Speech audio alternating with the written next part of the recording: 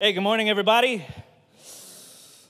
Make sure you grab a cup of coffee. I've always said there's a fine line between the work of the Holy Spirit and the work of a good cup of coffee. So the Holy Spirit, John says, blows wherever he wishes, but you can drink as much coffee as you want. So get a little bit of both, and we're going to get into the Word of God.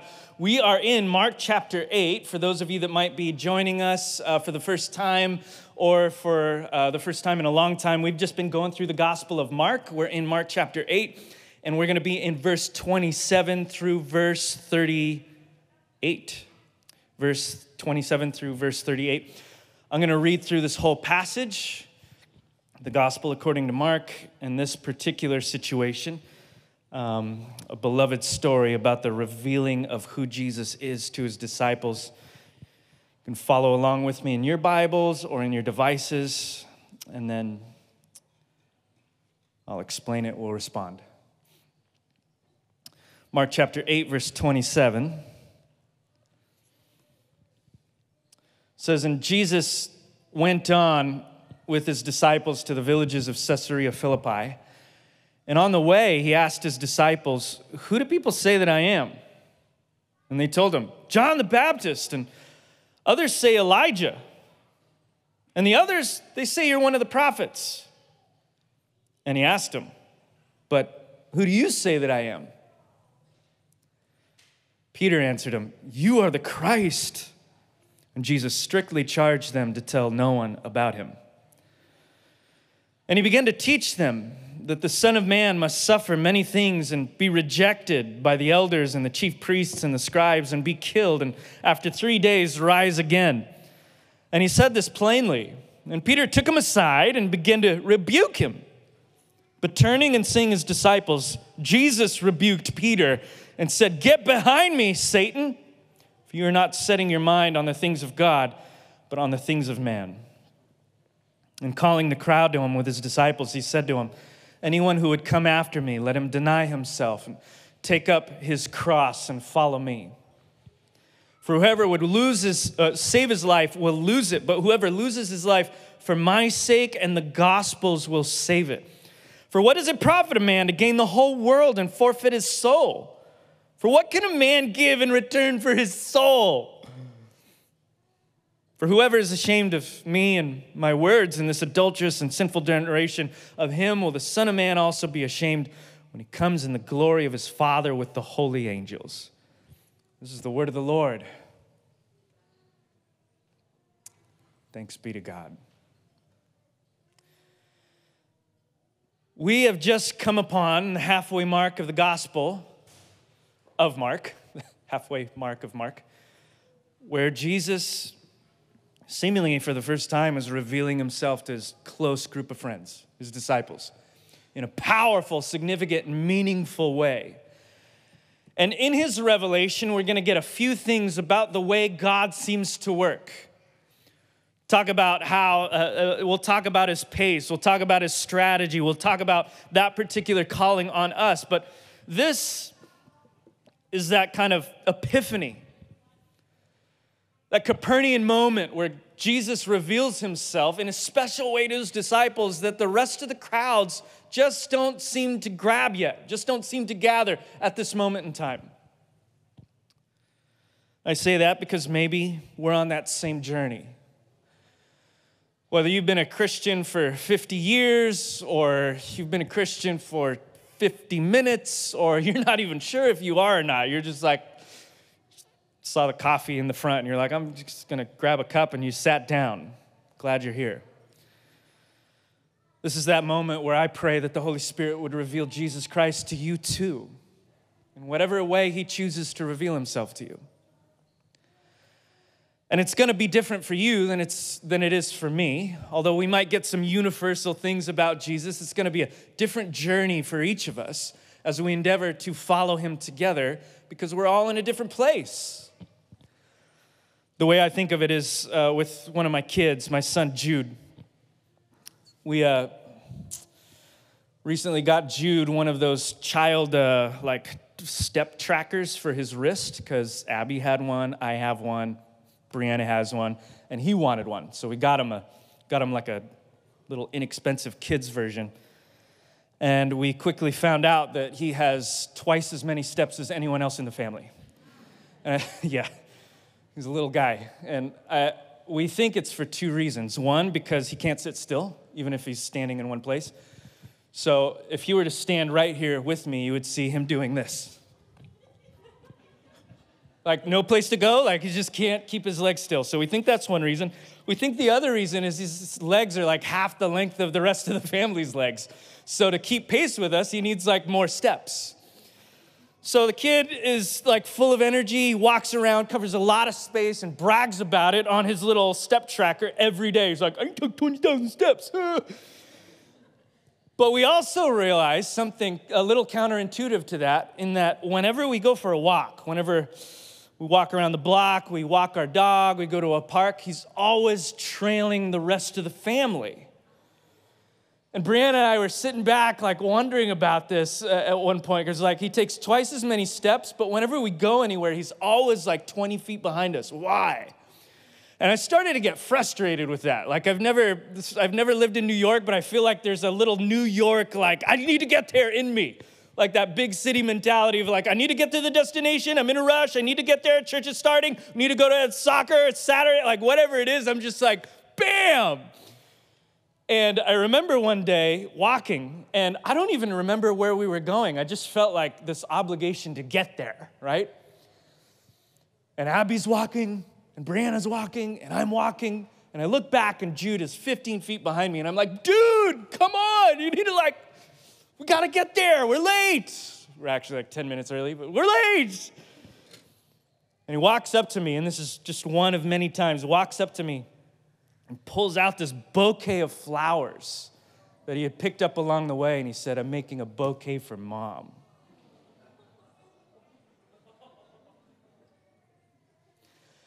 After I cried quietly inside, in the darkness of my own dirty heart, I realized that sometimes his slower pace allows him to see things that rushed dad misses along the way. And I realized, man, sometimes a slower pace is a better pace.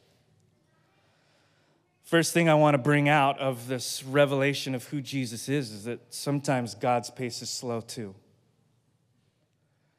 Sometimes he purposely slows down so that we'll catch up with him.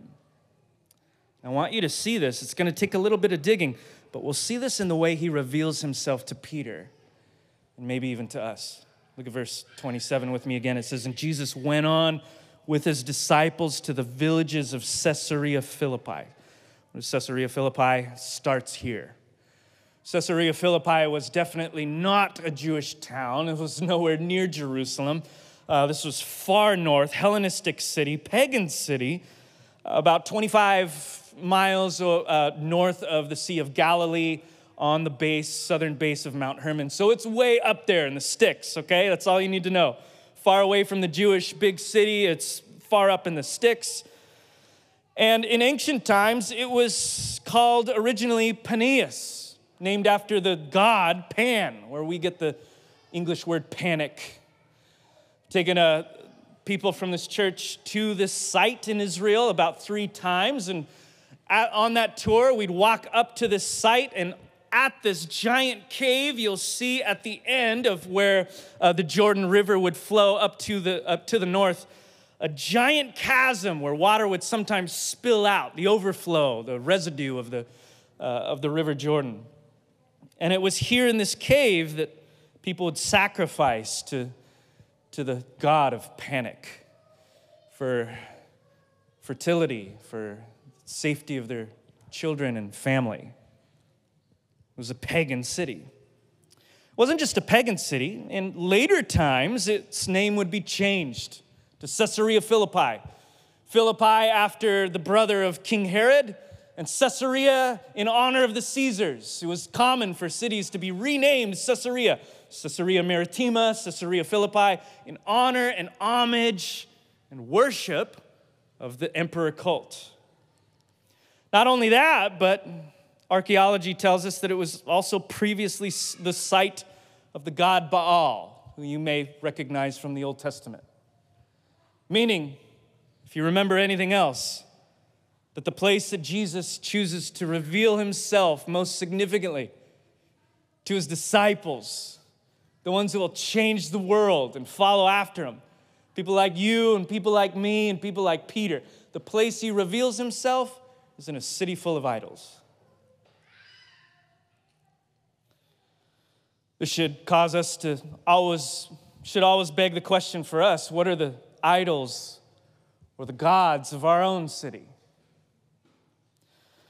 And be careful when we answer questions like this. For my inclination, whenever I get asked that question, is to point out everything in the city that I just don't like. But idols, according to the Old Testament, the imagery we get in the Scriptures and the New Testament, are not like that. It's nothing about your preference. It's not even about your ideologies. And it's, for those of you that may think of an idol, and the first thing that you think of is a statue that you kneel at, made out of gold or carved wood. It's a lot deeper than that as well. An idol, if we were just to strip it down to its basic form, is really just something in your life that elevates itself to an ultimate thing over and above God. The tricky thing about idols is they're usually good things. They're not often bad things. It's things like money and relationships and status. It might be the job you want. It might be the job you have right now. It might be a particular place that you occupy in society. It might be your comfort level. It could be an endless laundry list of things, most of which are good, right? Idols, as Tim Keller would often quip, are just good things that we've elevated to ultimate things that have taken the seat of God. They're the things that we ultimately trust and look to and depend on. And so, yes, in an animistic culture or in the Old Testament, that thing might have been a carved image. But for us, it's whatever's in your life right now that you look to most in that moment of stress. And it's not just personal, it's societal. What would be the idols of Santa Barbara? You could probably think of something right now, right? Good things. Good things that we turn into ultimate things instead of trusting God. God is by nature something you've given ultimate allegiance to. Now, it's against the backdrop of a city full of those things that Jesus begins to ask these poignant questions. He says in verse 27, 28, on the way he asked his disciples, who do people say I am? What do people think about me? And they told him, John the Baptist. So they're listing off a couple examples. Others say Elijah, and others one of the prophets. Now, we don't know if people are comparing him to these guys, or they think he's literally like Elijah from the dead. What we do know from this example is that people are so prone to go back to old categories. This is just how our brain works, right? In order to conserve energy, your brain likes to take the environment and stuff them into categories and patterns that you've seen before. It's actually an amazing part of your brain. That's why you're not exhausted this morning, because your brain does stuff like that. The problem is, when something new comes along, our brains have a hard time with that. When Jesus comes along, the brain doesn't know what to do with that, and so it tries to stuff him into something we're used to and are familiar with and can control. John the Baptist, Elijah, one of the prophets. Jesus then turns the question on them, and I would say, since we are his disciples as well, he turned the question on you. Who do you say that I am?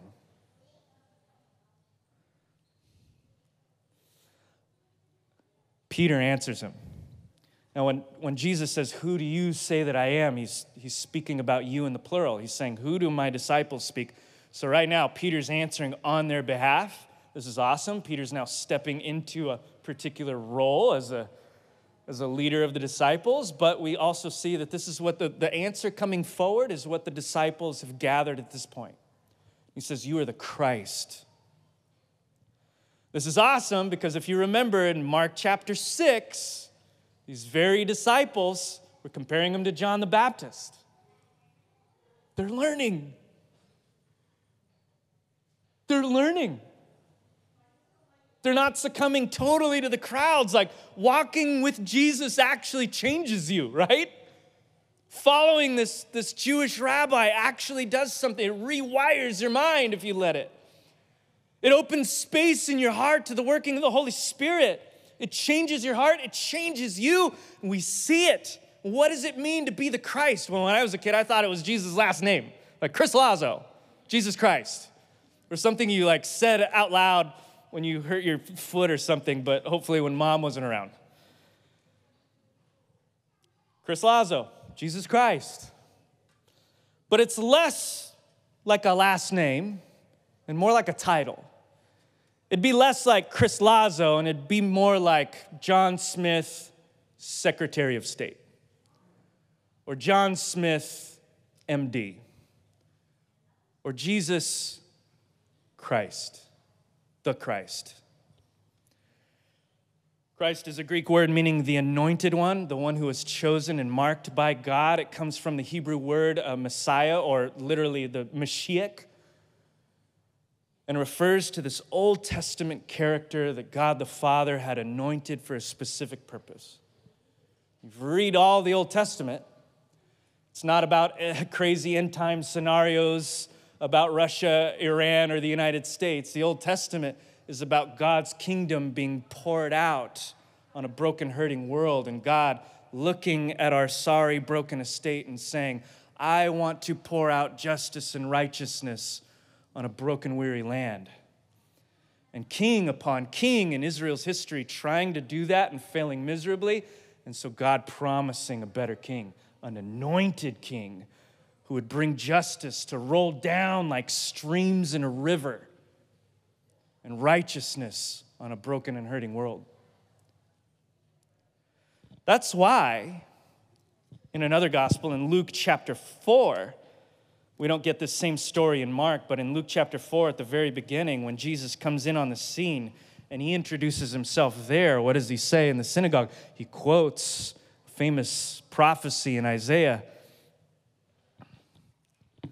introducing himself there in a Jewish synagogue by saying, the Spirit of the Lord is upon me. I'm anointed, he's saying right there. I'm the guy. The guy to do what? He has anointed me to proclaim good news to the poor. He sent me to proclaim liberty to the captives and recovering of sight to the blind, to set at liberty those who are oppressed, and to proclaim the year of the Lord's favor. I'm the guy. So when we say Jesus Christ, we're not referring to his last name, we're referring to his title, who he is and what he came to do. He's the guy who's going to bring to fulfillment the entire Old Testament and what it promises, the kingdom of the living God. And Peter, for the first time in his journey, realizes that. What I want you to see is less the declaration by Peter and less the questions by Jesus and more the timing. My first point is that God's pace is sometimes slower than ours. This first declaration in Mark, this is the first declaration in Mark that Jesus is the Christ, at least by his disciples. We're halfway through the gospel. Up until this point, he's been accused of demons. He's been called a great teacher. He's been referred to as the second coming of John the Baptist. He's been called a lot of good things and bad things, much like he is today. It took half a gospel for Peter to get it. And at this point, the story will take a dramatic turn. It's like this is a catalyst. The recognition that Jesus is the anointed one of God. Now we're going to see from this point on a rapid turn in a particular direction towards the death and resurrection of Jesus Christ, his arrest, his betrayal. But I want you to notice, this is what I want you to pull out. It took half a gospel for the disciples to figure this out. So y'all are going to be okay, all right? That's what I'm saying. This should give us hope. I've been doing this for almost half my adult life and feel like I know less sometimes than what I thought I knew 14 years ago.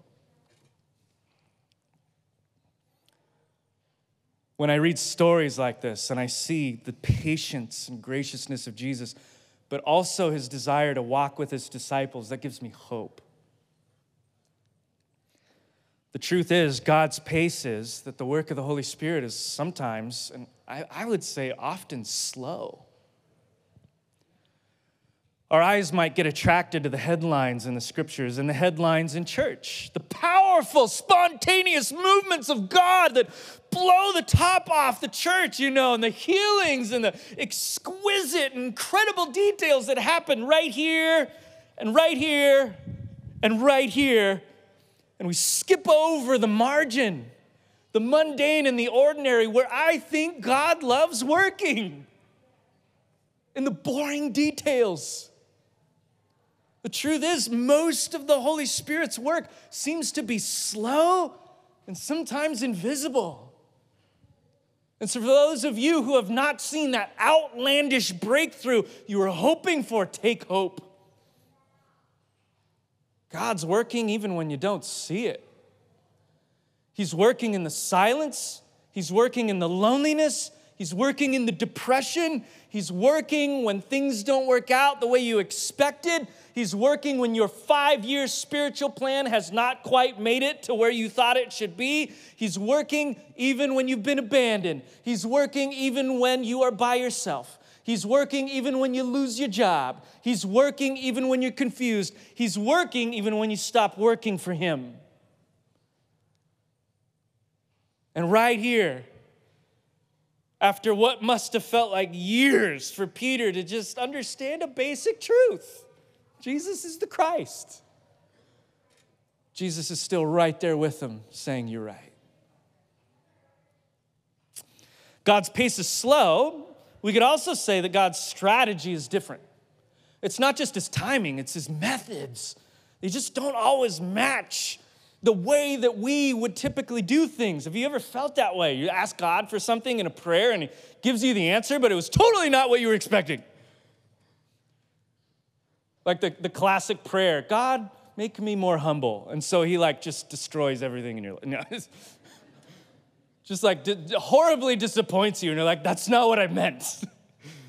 I meant flip the switch of humility. I didn't mean put me down a rung. It was all, well, you asked for it. Sometimes God's strategy is different. I want you to see the strategy of God and the reaction of Peter right here. Verse 31 through 33. After Peter names him, "You're the Christ," Jesus then begins to remind him what he came to do. He began to teach them that the Son of Man must suffer many things and be rejected by the elders and the chief priests and the scribes and be killed, and after 3 days rise again. And he said this plainly. I don't know what that phrase means. It just sounds so funny. I imagine Jesus just at the table, just casually talking about the Mediterranean weather and just being like, "Also, I'm going to die in 3 days, but I'll pull off my own resurrection. Can you please pass the hummus?" And Peter, look at Peter's reaction. He takes him aside and begins rebuking him. Rebuking Jesus. The word there that Mark uses is the strongest phrase for rebuke. It's the same word used of Jesus when Jesus expels a demon. So this is what Peter is highly condemning Jesus in public right now. But turning and seeing his disciples, I love this. I love what Joseph said earlier. The gathering of the people of God is not individualistically driven. We are one. We are a family. And it's almost like this is between Jesus and Peter, but Jesus knows it's not. He turns and he sees the disciples. He sees that they're all integrated together, and he wants to call this out in public. He rebukes Peter and says, "Get behind me, Satan." For you are not setting your mind on the things of God, but on the things of man. When Jesus calls you Satan, that is a bad day.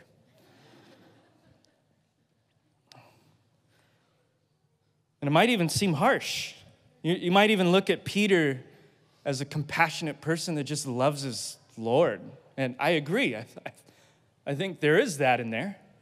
What would warrant such a rebuke from Jesus?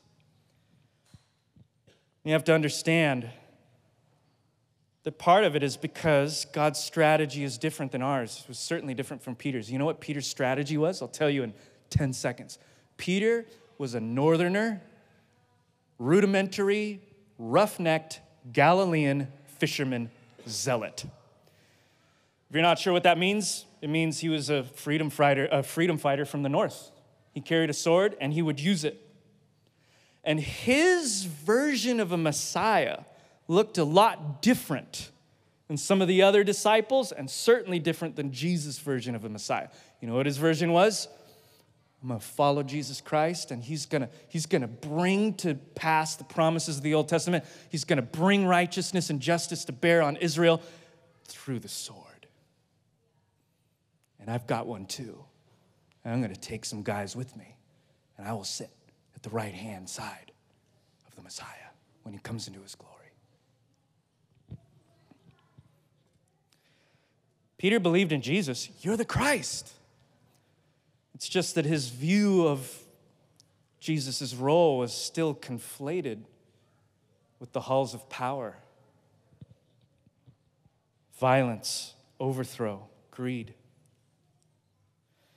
Now for us, especially those of you that grew up in the church, you might assume this. You've read Isaiah chapter 53. You know about the suffering servant who lays down his life for the sheep. You know that that's the Messiah, but you have to understand, back then, the suffering servant was not thought of as the Messiah. They were two different people.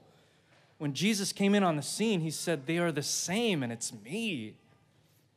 And when he tells Peter, I'm not doing things your way. I didn't come to use a sword. I didn't come to fight. I will win, but it's going to come from a way different angle than what you're used to. He actually says the Son of Man must suffer many things. He doesn't say the Son of Man will suffer. He says must. In other words, it has to work out this way, Peter. I won't be collateral damage. Like, this is the Father's goodwill, is that I would come, and the way that I would usher in God's presence and his kingdom is through losing, through surrendering my life and dying. Could you imagine a freedom fighter? A guy whose entire upbringing was based on violence and overthrowing the oppressive regime.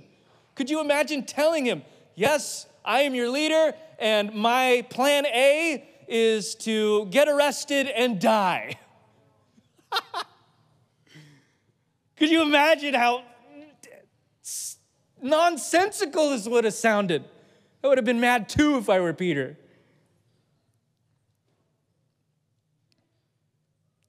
And yet I do this all the time.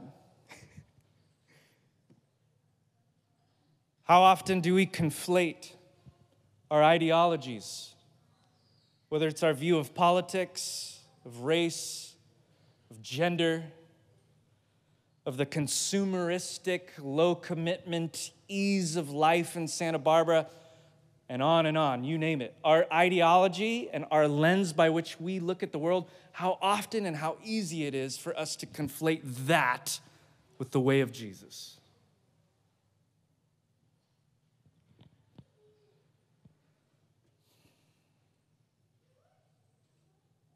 Peter tries to make Jesus fit into his political ideology right here and his method. And Jesus actually stops him, listen to this, and tells his right-hand man that he's being influenced by the devil.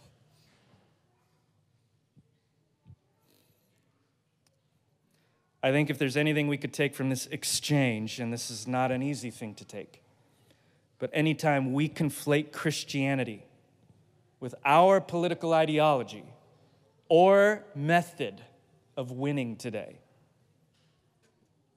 it's demonic. Jesus is on a higher plane than all of our ideologies. Doesn't mean we can't have one. But he's on a higher plane than our politics. Doesn't mean we can't have them. In fact, Jesus had his politics. He wasn't apolitical, he had his politics. You can read them in Matthew chapter 5, chapter 6, and chapter 7. We call it the Sermon on the Mount. The problem with his politics is that they're often just not very compatible with ours. And it's hard for us to deal with that. And so we push aside things that don't make sense. And we replace them with what does. Just like Peter. Peter's saying in his mind, this doesn't make sense the way that you want to conquer the world, Jesus. I'm going to do things my way. God's strategy is to give his life away as a suffering servant through which he will conquer the universe. And for some of us, we've grown up with that story, the story of Christmas and the story of Easter. So often we've lost a sense of its teeth. But this is radically crazy. There's no politician, there's no leader in the world, there's no corporation or CEO that would, in their right mind, lead their organization or country with Jesus' words. Think about that. Just read the first 10 verses of the Sermon on the Mount. It just doesn't make sense. Could you imagine a fast-growing company leading with, to its shareholders, blessed are the poor? You get fired. Blessed are the meek. Blessed are those who hunger and thirst for righteousness. Blessed are those who give a cup of water to someone who's hungry and oppressed and marginalized in my name, for they're giving it to me. I'm thirsty. None of this makes sense in the world we live in. And this is precisely what Jesus came to do.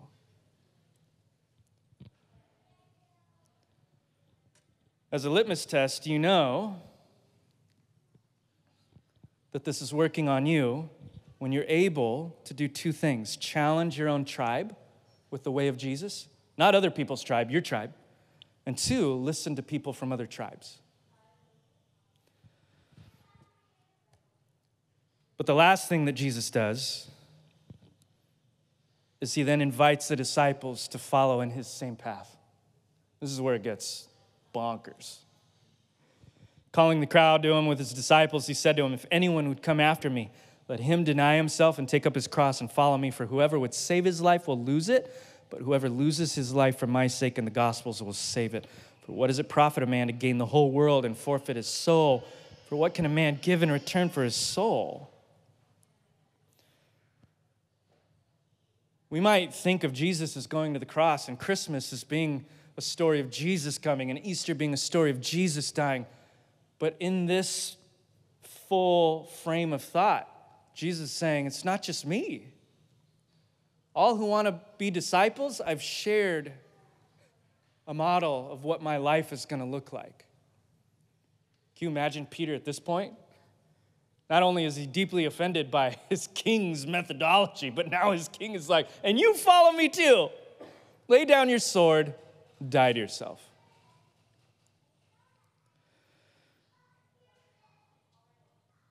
When Jesus says to deny ourselves, he's not saying to lose your unique identity as an image bearer of God. He's not saying to be all of the things that God wired you to be. He's not saying to be homogeneous, fit in with the crowd. He's not saying to enjoy the good things in life that he's given you. He's simply calling us to allow him by the Holy Spirit to prune the things that are getting in the way of us being more like him. Christianity isn't some weird get-out-of-jail-free card. It's a journey where the King of Glory and the Lord of Lords and King of Kings invites broken men and women and children who are just tired of what the world has been offering them, restless with what they've been facing, a better way. saying, I will show you the eternal kind of life that's wrapped up in me and in only me.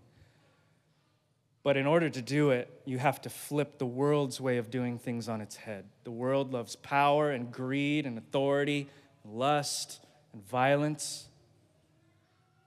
I do things a little different. And if you trust me, if you follow in that methodology just for a little while, it will seem counterintuitive to you, but you will understand by experience that I am the breather of eternal life. And as he would say in the Gospel of John, to the person who believes in me, out of their innermost being will flow rivers of living water. I'm going to ask Joseph and Robert to come up and to lead us through song and response, communion. As we do, as we prepare ourselves to answer the same question that Jesus would ask us and is asking right now, maybe a way that you can process his question, who am I to you? Maybe you would also say, you're the Christ, but maybe you're like me and you find those words tumbling out of your mouth a little too easily. I want to give you two questions to help you process that with a little more grit. One, remember God's pace is slow. He's probably a little slower than you. So ask yourself, between you and God, where do you need me to slow down? What have I been missing in my fast pace? What are you wanting to see that's right in front of me? Where do you want me to slow down?